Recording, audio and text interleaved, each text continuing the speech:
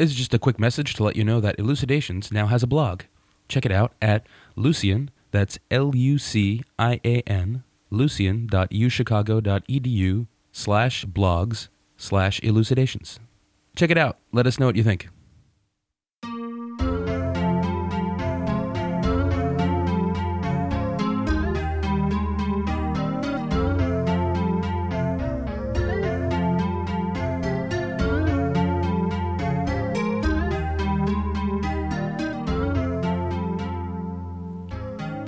Hello and welcome to Elucidations, a philosophy podcast recorded at the University of Chicago. I'm Matt Teichman. And I'm Mark Hopwood. With us today is Greg Salmieri, visiting fellow in the Department of Philosophy at Boston University, and he is here to discuss the Aristotelian good life and productive work. Greg Salmieri, welcome. Thank you. Good to be here. So a lot of contemporary ethicists are interested in Aristotle and sort of bringing him back. There's this neo-Aristotelian movement in ethics. But what was Aristotle really concerned with? Aristotle's ethics starts with the idea of an end, that human activities all aim at different ends. Sometimes some ends are subordinate to others. And he asks, what is the end of everything we do? What is the end of a human life as such? And he tries to answer that question. And his view amounts to that the ultimate end for any given agent is to lead a certain type of life. And he tries to define what type of life that is. Very broadly speaking, it's a life in which we develop and exercise a whole range of abilities that we have. And so when Aristotle talks about, or rather when we, translating Aristotle, talk about ends, we mean aims or goals or something like that. So the ends of life are the aims or goals of life. I mean, one thing that you've talked about a little bit in your writings is this point in Aristotle where he distinguishes kind of three kinds of life that you might think were the best kind of life. Three ends or three aims that you might think were the kind of fundamental aim that a life should be directed towards. Maybe you could say something about those. What are the kinds of candidates for the best life that Aristotle thinks there are? Yeah, he mentions 3 or 4, depending on what you count as a mention, types of life that people lead. People who have some choice over what life they lead, and that's significant. But 3 or 4 types of lives people lead, and tries to identify what the end inherent in each of them is. And one of these lives is the life he himself led, a life of study, or contemplation is probably a better translation, theoria, the life of a philosopher or scientist, a life of contemplating the kind of eternal truths. The second kind of life is the life of a politician. Understand that not someone who's always seeking office and in the kind of swarmy way we sometimes think of politicians, but the life of a statesman, somebody who's involved with trying to achieve the best for his community. The third that he talks about a lot of people leading, which he has a less high view of, is the life of gratification, a life that seems to be aimed at pleasure. And the fourth, which he barely mentions because he thinks it's really ridiculous to think that this is what life is all about, is the life of money-making, a life aimed at money, which would seem to be a ridiculous thing to aim your life at, because surely the money's only valuable for the pursuit of some other end, perhaps pleasure, perhaps being of service to the city, perhaps theoria, so that he kind of just mentions to pass by. Okay, so that seems like kind of a weird list, right? I mean, yes, to me also. Right, so I mean, I guess, we sitting here could put ourselves into one of those kinds of lives. I mean, we're all in some sense philosophers, but that seems like it's not going to be the case for most people. You can imagine a lot of people listening to this thinking, well, I'm not sure I'm doing any of those things. I'm not sure I'm living a philosophical, political, or a pleasure-seeking life. So, I mean, is there a way in which Aristotle's idea here is really going to be relevant to us and the kind of lives that we lead? Yeah, I think that's a really excellent question, and it in some way speaks to the kind of social circumstances or political circumstances in Athens at the time, but I think there's also something deeper behind it. Recall I said these are the lives led by people who have a choice in the matter. And what does that mean? Well, it means people who don't need to spend their time making the stuff they need to stay alive. They don't, in effect, have a job they have to do. One of my old professors once described Aristotle as having a consumer's ethics. And I think there's something really right about that. If you're a member of the leisured aristocratic class, what are you going to do with your time? Well, maybe you'll become civically active. Maybe you'll just be a kind of party animal. Maybe you'll just try and get more and more wealth. But why would you do that? You already have enough wealth to be at leisure. Or maybe you'll go in for philosophy. And these seem to be the candidate lives open to people. At least they're the ones he was considering. And you can understand why he would focus on those in that historical context. Frankly, though, there was another kind of life people were leading even then that in his ethics he doesn't really mention. And in the politics where he does talk about it, he has some pretty bleak things to say about. And that's the life of what in Greece was called a banausos, a kind of artisan or handy worker. This would be someone, say, whose job was to manufacture shields or maybe pottery. There were a lot of these people in Athens at the time, these banausoi. Athens was a very rich society. It had consisted up till now of people who owned farms and the people who worked on them, most of whom were slaves. But now there were suddenly people whose whole job was making lots of pots for different people, making lots of shields for the army. They didn't have a farm, they just had this kind of occupation, some of whom were growing quite rich. And there was definitely a negative attitude in Athenian society towards these people. We can see that reflected in Aristotle's ethics in a kind of subtle way. One of the vices that he mentions is banausia, the vice of being like a banausoi. Etymologically speaking, the way he describes it, though, is it's the vice of having a lot of money and spending it too extravagantly. These, I can never pronounce French, but nouveau riche sorts who, their conspicuous consumption and so forth. So it was definitely a negative attitude towards these people, and Aristotle was party to it. And quite disturbingly, in the politics, he thinks such people are unfit for citizenship. Why were craftsmen in the ancient world looked down upon? I mean, intuitively, making shields and pottery, not the sort of thing I do every day, but presumably it takes some skill and there's an art to it. And I mean, it's something that you could respect. What's not to admire about craftsmen? That's a good question, and historians of the period have different views about that. If we're asking about why Athenian society generally held this attitude. With respect to Aristotle and Plato before him, there's a certain sense in which they do have a lot of respect for craft knowledge. You can see them using analogies to it all the time in different parts of their philosophy, but they did share this negative view of the life of a craftsman. Why Aristotle thought they weren't fit for citizenship had to do with them, in some sense, not having a life of their own. They were like slaves in that they were not serving the needs of one master, but always producing something to fill into someone else's life, rather than being self-sufficient in the way that you might think a farm was. He knew farms weren't quite self-sufficient, but they have a kind of self-contained or approximating to self-contained goal. So Aristotle kind of has this negative view of the life of a craftsman, to the extent that that's someone who is directed fundamentally towards producing things for someone else that will fit into someone else's life, but that's what their whole life is directed towards. I mean, I know something that you've been interested in, something that you've written about, is his attitude, not just to the overall life of such a person, but to the specific activity of production. His views on that. So maybe you could say a little bit about that. What does Aristotle think about productive activity, the kind of activity in which a craftsman is engaged? I think the first thing to say about his view of productive activity is that he thinks it's good. It's certainly necessary. We need various products.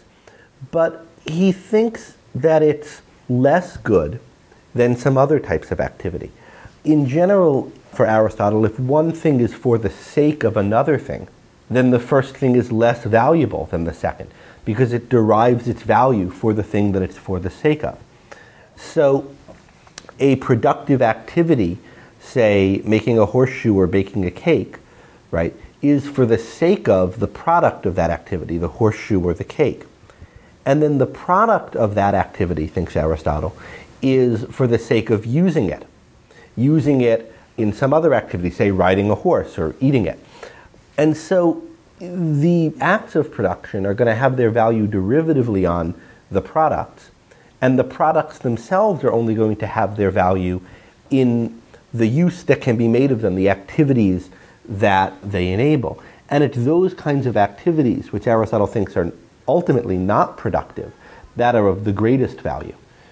Principally the activity of theoretical study is the one he thinks is of the greatest value, but also to a somewhat lesser extent the activities involved in acting nobly and arranging the affairs of the city, the activities that are involved, that is, in the lives of contemplation and the life of the statesman.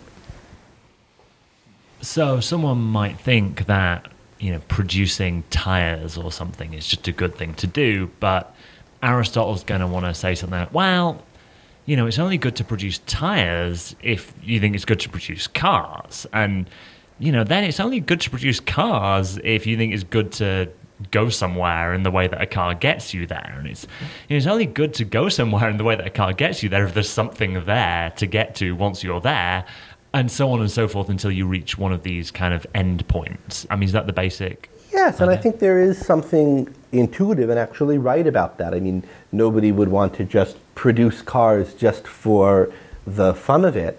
And if they did, if someone was just producing tires just to do it, like as some kind of vocational therapy or something, then we wouldn't really understand their act as one of production. They'd be some kind of, weird installation artist or something.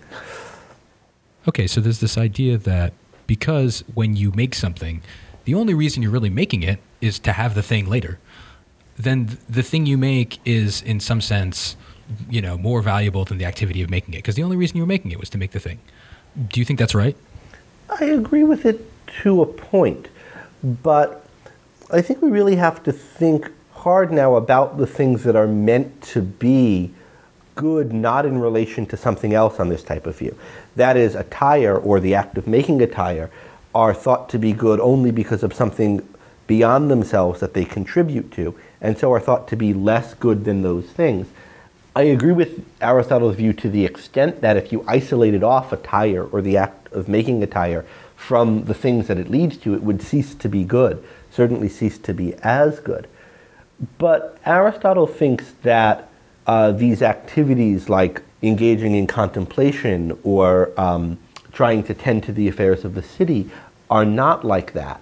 That certainly in the case of contemplation, it's good in itself, quite apart from its connection to anything beyond it. And that I find more dubious. So maybe you could say something a little bit more about that, because on the face of it, there's an intuitive kind of idea there, right? Study for the sake of study. I mean, why do we do philosophy? Why do we study poetry? Why do we do any of these? Well, just because it's a valuable thing to do.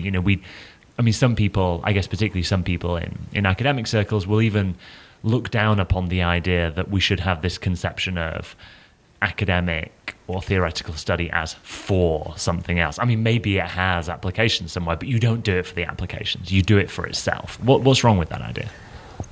Well, I think you can distinguish two ways in which something might be for something else. This is actually a distinction Aristotle himself draws. Let's put it another way, two ways in which something could fail to be for the sake of something else. You might think that a paintbrush is for the sake of creating a painting, and the paints are for the sake of creating the painting. That is, someone wants the paints and the paintbrush is for the sake of the painting, but the painting isn't for anything further. And I think that's true in a way. It's not for anything further in the same way as these other things, which are mere tools for a certain goal, are for the sake of something further. We might say that the painting is an end in itself, or it's ultimate. And you can give a list of several different types of goods that seem to be ultimate. Aristotle does. Pleasure seems to be ultimate. It doesn't seem to be for the sake of anything beyond the pleasure. Learning, in some cases, at least to some people, certainly to Aristotle, seems to be ultimate in that way. Virtue, at least to a lot of the Greeks, including Aristotle, also seemed to be ultimate. But then when you have a group of things, each of which are ultimate in the sense of not being for the sake of any specific end, there's another question you can ask about each of these ends, which is, are they sufficient? Are they enough? So if you take the end of pleasure, is this enough to be what life's all about? And there are arguments that it isn't. You can imagine a life that was well stocked with pleasure, but you took everything else away from it that wasn't there just to lead to pleasure. There's a famous argument in Plato I call the orgasmic oyster argument. If you imagine you don't need memories because you're so pleased at the moment, and you don't need, and you end up with a kind of shellfish life, a shellfish experiencing a kind of shriek of ecstasy. So the orgasmic oyster. Nozick's famous pleasure machine argument is kind of like an updating of this. And most people recoil at the idea of such a life. They know that's not, that there's something good about that life, to be sure, the pleasure, but I want a life with more in it. I think we can do the same kind of thing for contemplation. It's certainly a good thing in life, but a life of just understanding the universe, but where there are no other components to it, no, for example, love relationships, no sense of efficacy of achieving things in the world, seems to me, interestingly not to Aristotle, to be a life that's missing quite a lot. And if that's right, once you notice that one of these values that's ultimate in the sense that there's no particular goal that you can say it's for in the way that a tool is for what the tool's for, once you see that one of these values is not enough, you start to think, well, it really has to take its place as one member of a wider constellation of values. And then you start thinking about whether to pursue that value, that one narrower value at a given time, as a function of what contribution it makes to the wider constellation of values. So that leads to thinking of the one value, in this case contemplation, as being a means to, in a kind of different sense, to this more ultimate end of a certain type of life. And this is the strategy Aristotle takes with respect to things like pleasure. To a certain extent, he takes it even with respect to contemplation for human beings. His God just is a contemplator that doesn't do anything else. But for a human being, we can't live that kind of life. And so for us, contemplation should play a dominant part, but in a life that's not only contemplation. And so in that sense, I don't think contemplation is ultimate. So just to clarify, you were talking about a couple of different ways in which one thing could be for the sake of another thing. So, I mean, let me see if I've understood. So one way is this kind of straightforward way, you might say this instrumental kind of relation where, making the tire is for the sake of making the car. You have a kind of instrumental relation between the two of them. And it seems like you might think that contemplation doesn't have that kind of relation to anything beyond it. But then you were suggesting there's another way in which contemplation could be a kind of means to something, and it would be a means in the sense that it was part of a picture that was bigger than just contemplation. So I mean, is that right, that I kind of engage in contemplation as part of a complete life well lived? I agree with that, but I'd like to add something to it. One way of putting this is to draw a distinction between what are sometimes called, instrumental means and constitutive means. So an instrumental means is valuable because of something that it produces, the end that it produces, whereas a constituent means is valuable because it's a part of some greater end. And I certainly think Aristotle's view is that things like pleasure are constitutive means to the greatest life, and even contemplation is sort of like that, but it has this very privileged place. But even this distinction between instrumental and constitutive means, I think, is too hard and fast. You might think, for example, about the experience of looking at a great artwork, that it's not an instrumental means in the sense that there's no particular goal that you look at the artwork to further. In that sense, it's experienced as an end in itself, and maybe a love relationship is like that too, and maybe contemplation. Does that mean that it's good only as a constituent of a greater whole, and that nothing further good is a consequence of it? Or if it is, that's only incidental to its goodness?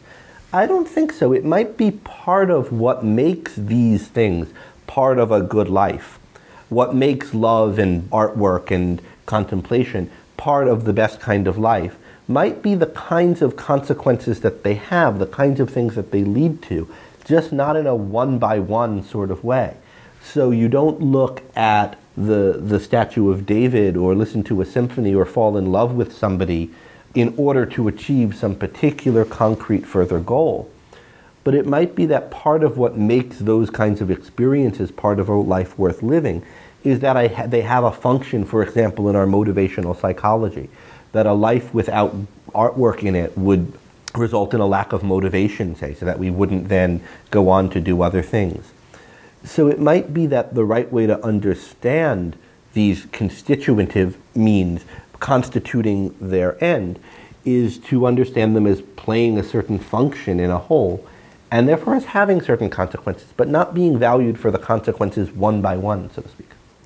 Certainly I think we can think of science that way. I mean, if you went to a great scientist who had discovered something, you started gushing to him about the value of his invention, but what you kept on citing is one particular narrow material application of it. We're going to build so much of a better mousetrap with your new discussion. And I think it would be quite reasonable for the guy to think you've missed the point.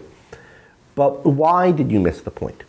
One view might be that this kind of knowledge is just valuable totally apart from any application it could have.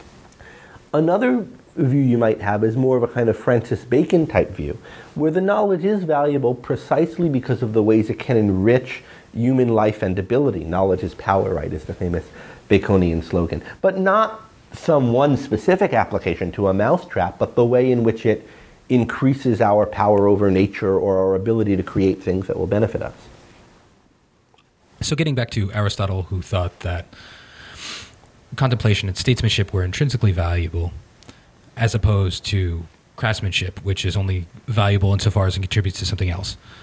What were some of the social consequences of that idea?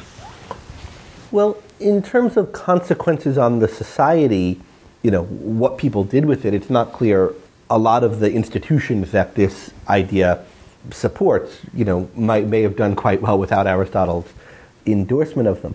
But it did lead Aristotle to endorse slavery, and it led him to endorse the kind of disenfranchisement we discussed earlier of the Banausoi, the productive class, the people who would become the middle class as they developed. It also, I think, by doing this, gives Aristotelian ethics a sort of elitist character that a lot of people have rightly found objectionable. Only a small group of people who don't need to earn their own keep, so to speak, can engage in the kind of life Aristotle thinks of as the best. And they're doing so in their leisure time, which leisure time is made possible by other people who are supporting them. So, obviously the contemporary philosophers who have wanted to bring back some of Aristotle's insights have not wanted to embrace his views about slavery. And so there seems to be a kind of general consensus that, well, look, we can take a lot of what's good about Aristotle's view and amend it in various ways. So we can say Aristotle's right about a lot of things, he was just wrong about slavery, and so our idea about the best kind of life and the virtuous person has to include a set of ideas about, for example, slavery being wrong, being unjust, whatever else. But once we've done that, we have a workable Aristotelian view. I mean, does that strike you as a reasonable kind of way to go? Well, I think there's a little more one needs to do than that. I mean, what people are actually doing when they're developing neo-Aristotelianisms along this line is they're really focusing on the second of the two activities that Aristotle thinks are good. Right? There's contemplation, and there's also the kind of activity of which statesmanship is the paradigm case, and that's the activity of being a good citizen, being a good member of a community, and also just leading one's life, conducting one's affairs in a sensible but also sort of elevated and noble way. And the way that people deal quite sensibly with the slavery and the disenfranchisement issues is to add to our understanding of what it is to conduct oneself in a reasonable or noble way in one's interactions with others and in one's making life decisions, and to include as part of that one shouldn't be exploiting or enslaving people. And I think that's right, and that certainly improves on the Aristotelian picture quite a bit. But I think there's a deeper issue here that really needs to be addressed. Because I think there's another form of slavery or exploitation, we might say it's a form of slavery or exploitation only metaphorically, that is still left after you add to the Aristotelian view of the good life that you can't be exploiting other people. If you think of productive activities as good only for the sake of their ends, and therefore as less good than contemplation and making good life decisions and so forth, what results? Well, these productive activities still need to be engaged in. We need to live, and living requires creating food and creating all the various other values needed to survive.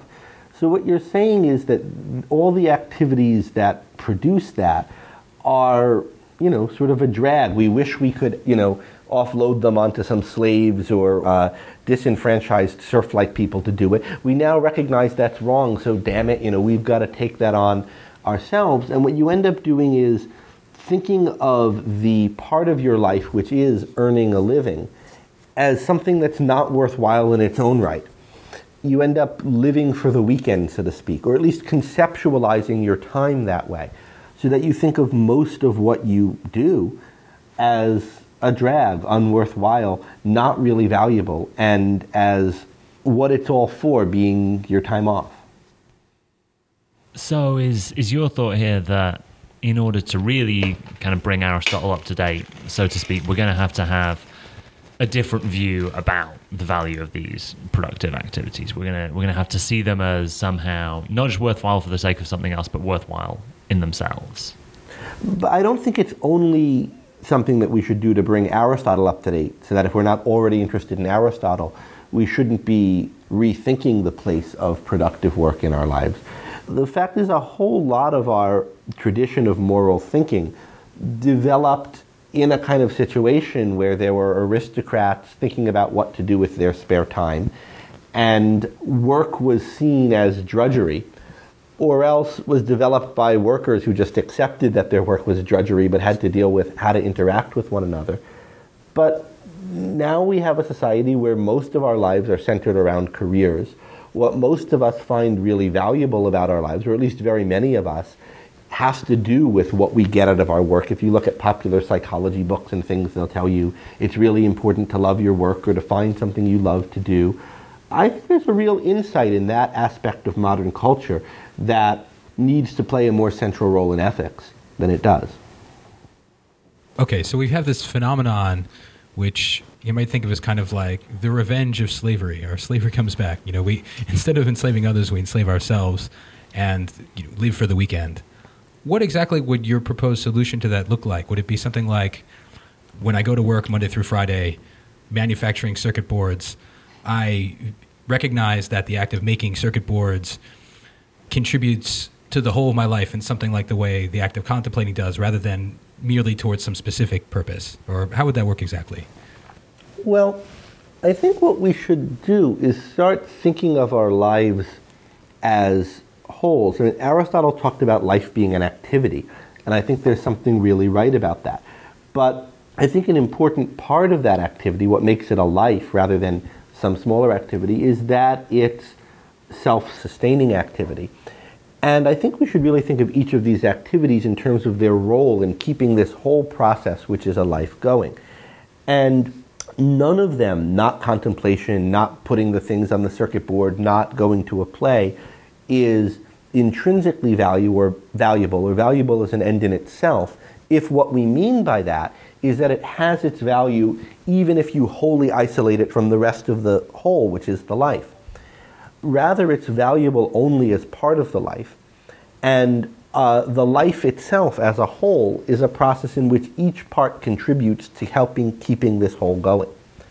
And if you have that sort of a view of life, where there aren't bits of it that are just good in itself, independent of the rest, but each bit of it is valuable for the contribution it makes to the whole, then I think there are a lot of different types of lives and a lot of different types of life activities that you can see as valuable. And it helps to understand their value to think about what relation they have to the whole. So if your job is building circuit boards, you should think about why you chose this job, how it fits into your other values. If you value understanding and science, as I think we ought to, you should think about what exercises of your intellectual faculties are involved in the circuit board job that you have, even if you're a kind of job is a manual labor or just kind of stamping the chips into the sockets.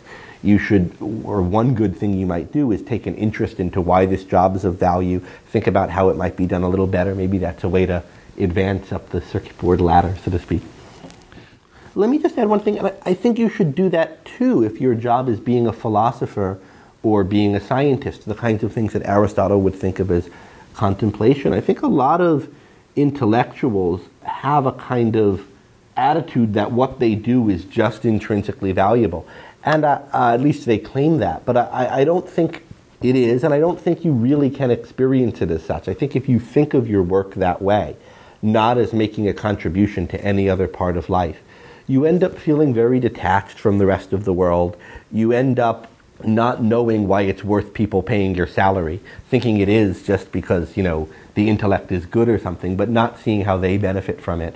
There's a kind of contempt some people have for their students, I've noticed, that comes from not thinking that the problems they work on ought to bear on other people's lives. And I think it's really important for intellectuals to think about what they're producing that's of value, not just for other people, but for the other parts of life.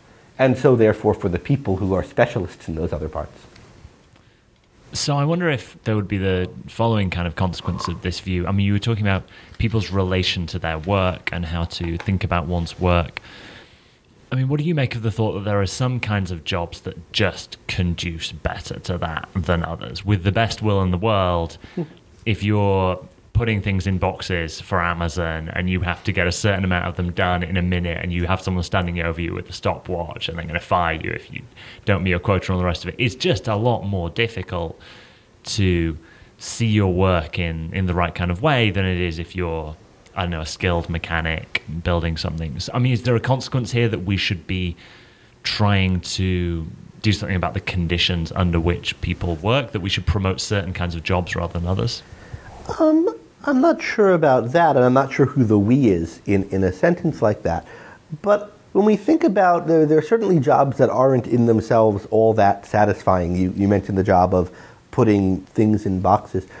But there are different roles that a job might play in someone's life.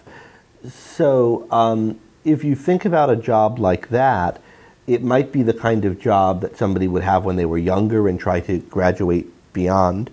It also might be a kind of job that somebody might have, so to speak, as a day job if they have they're trying to make it as an actor or something, but they need a job that's not very time intensive to do as a secondary thing, and they could appreciate it as having that role in their lives, as supporting some other activities, and also then within that context try to use as much of themselves in it to make it a better job as possible. I mean, I don't deny that there are people in conditions where the best jobs available to them are very unfulfilling, and that's sad, and hopefully we're getting, as society progresses, more and more of those jobs are automatized and those people find more and more interesting things to do. But I think the real tragedy is when we take the more interesting things to do and think of what's valuable about them as sort of detached from the fact that they have among their consequences utilitarian benefits like feeding people, feeding oneself and the people with whom one deals. And I think we often miss out on a lot of the opportunities to use our intellect and what you might think of as our higher faculties in what seem like bad jobs. There are always ways to do things a little bit better. Usually coming up with a way to do it a little bit better requires some real ingenuity. Often that leads to advancement, certainly in a well-structured workplace it does. We could also raise the same question not with respect to jobs, but just with the activities in your life. I mean, you have to wash the dishes unless maybe you can hire someone to do it, but if not, that's just a little chore that needs to get done. And I think one should appreciate that as being part of being a self-sustaining human being part of the activity that's a human life, and recognizing that it's a part of taking responsibility for your life and a part of living makes it a little more enjoyable than if you didn't. But surely that activity is of mere instrumental value by comparison to the activity of spending time with your loved ones or engaging in a career that you find really thrilling and exciting.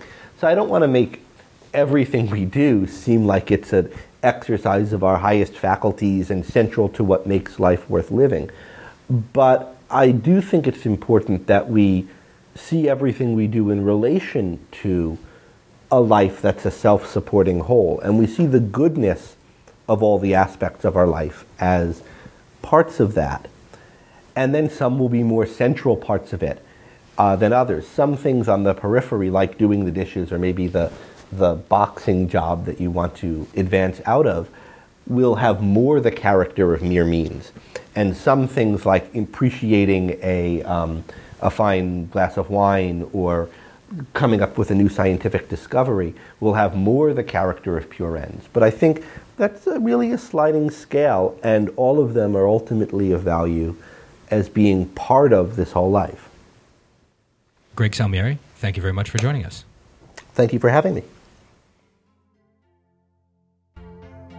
If you have any questions about this episode, you can post them to our blog at Lucian, that's lucian.uchicago.edu/blogs/elucidations.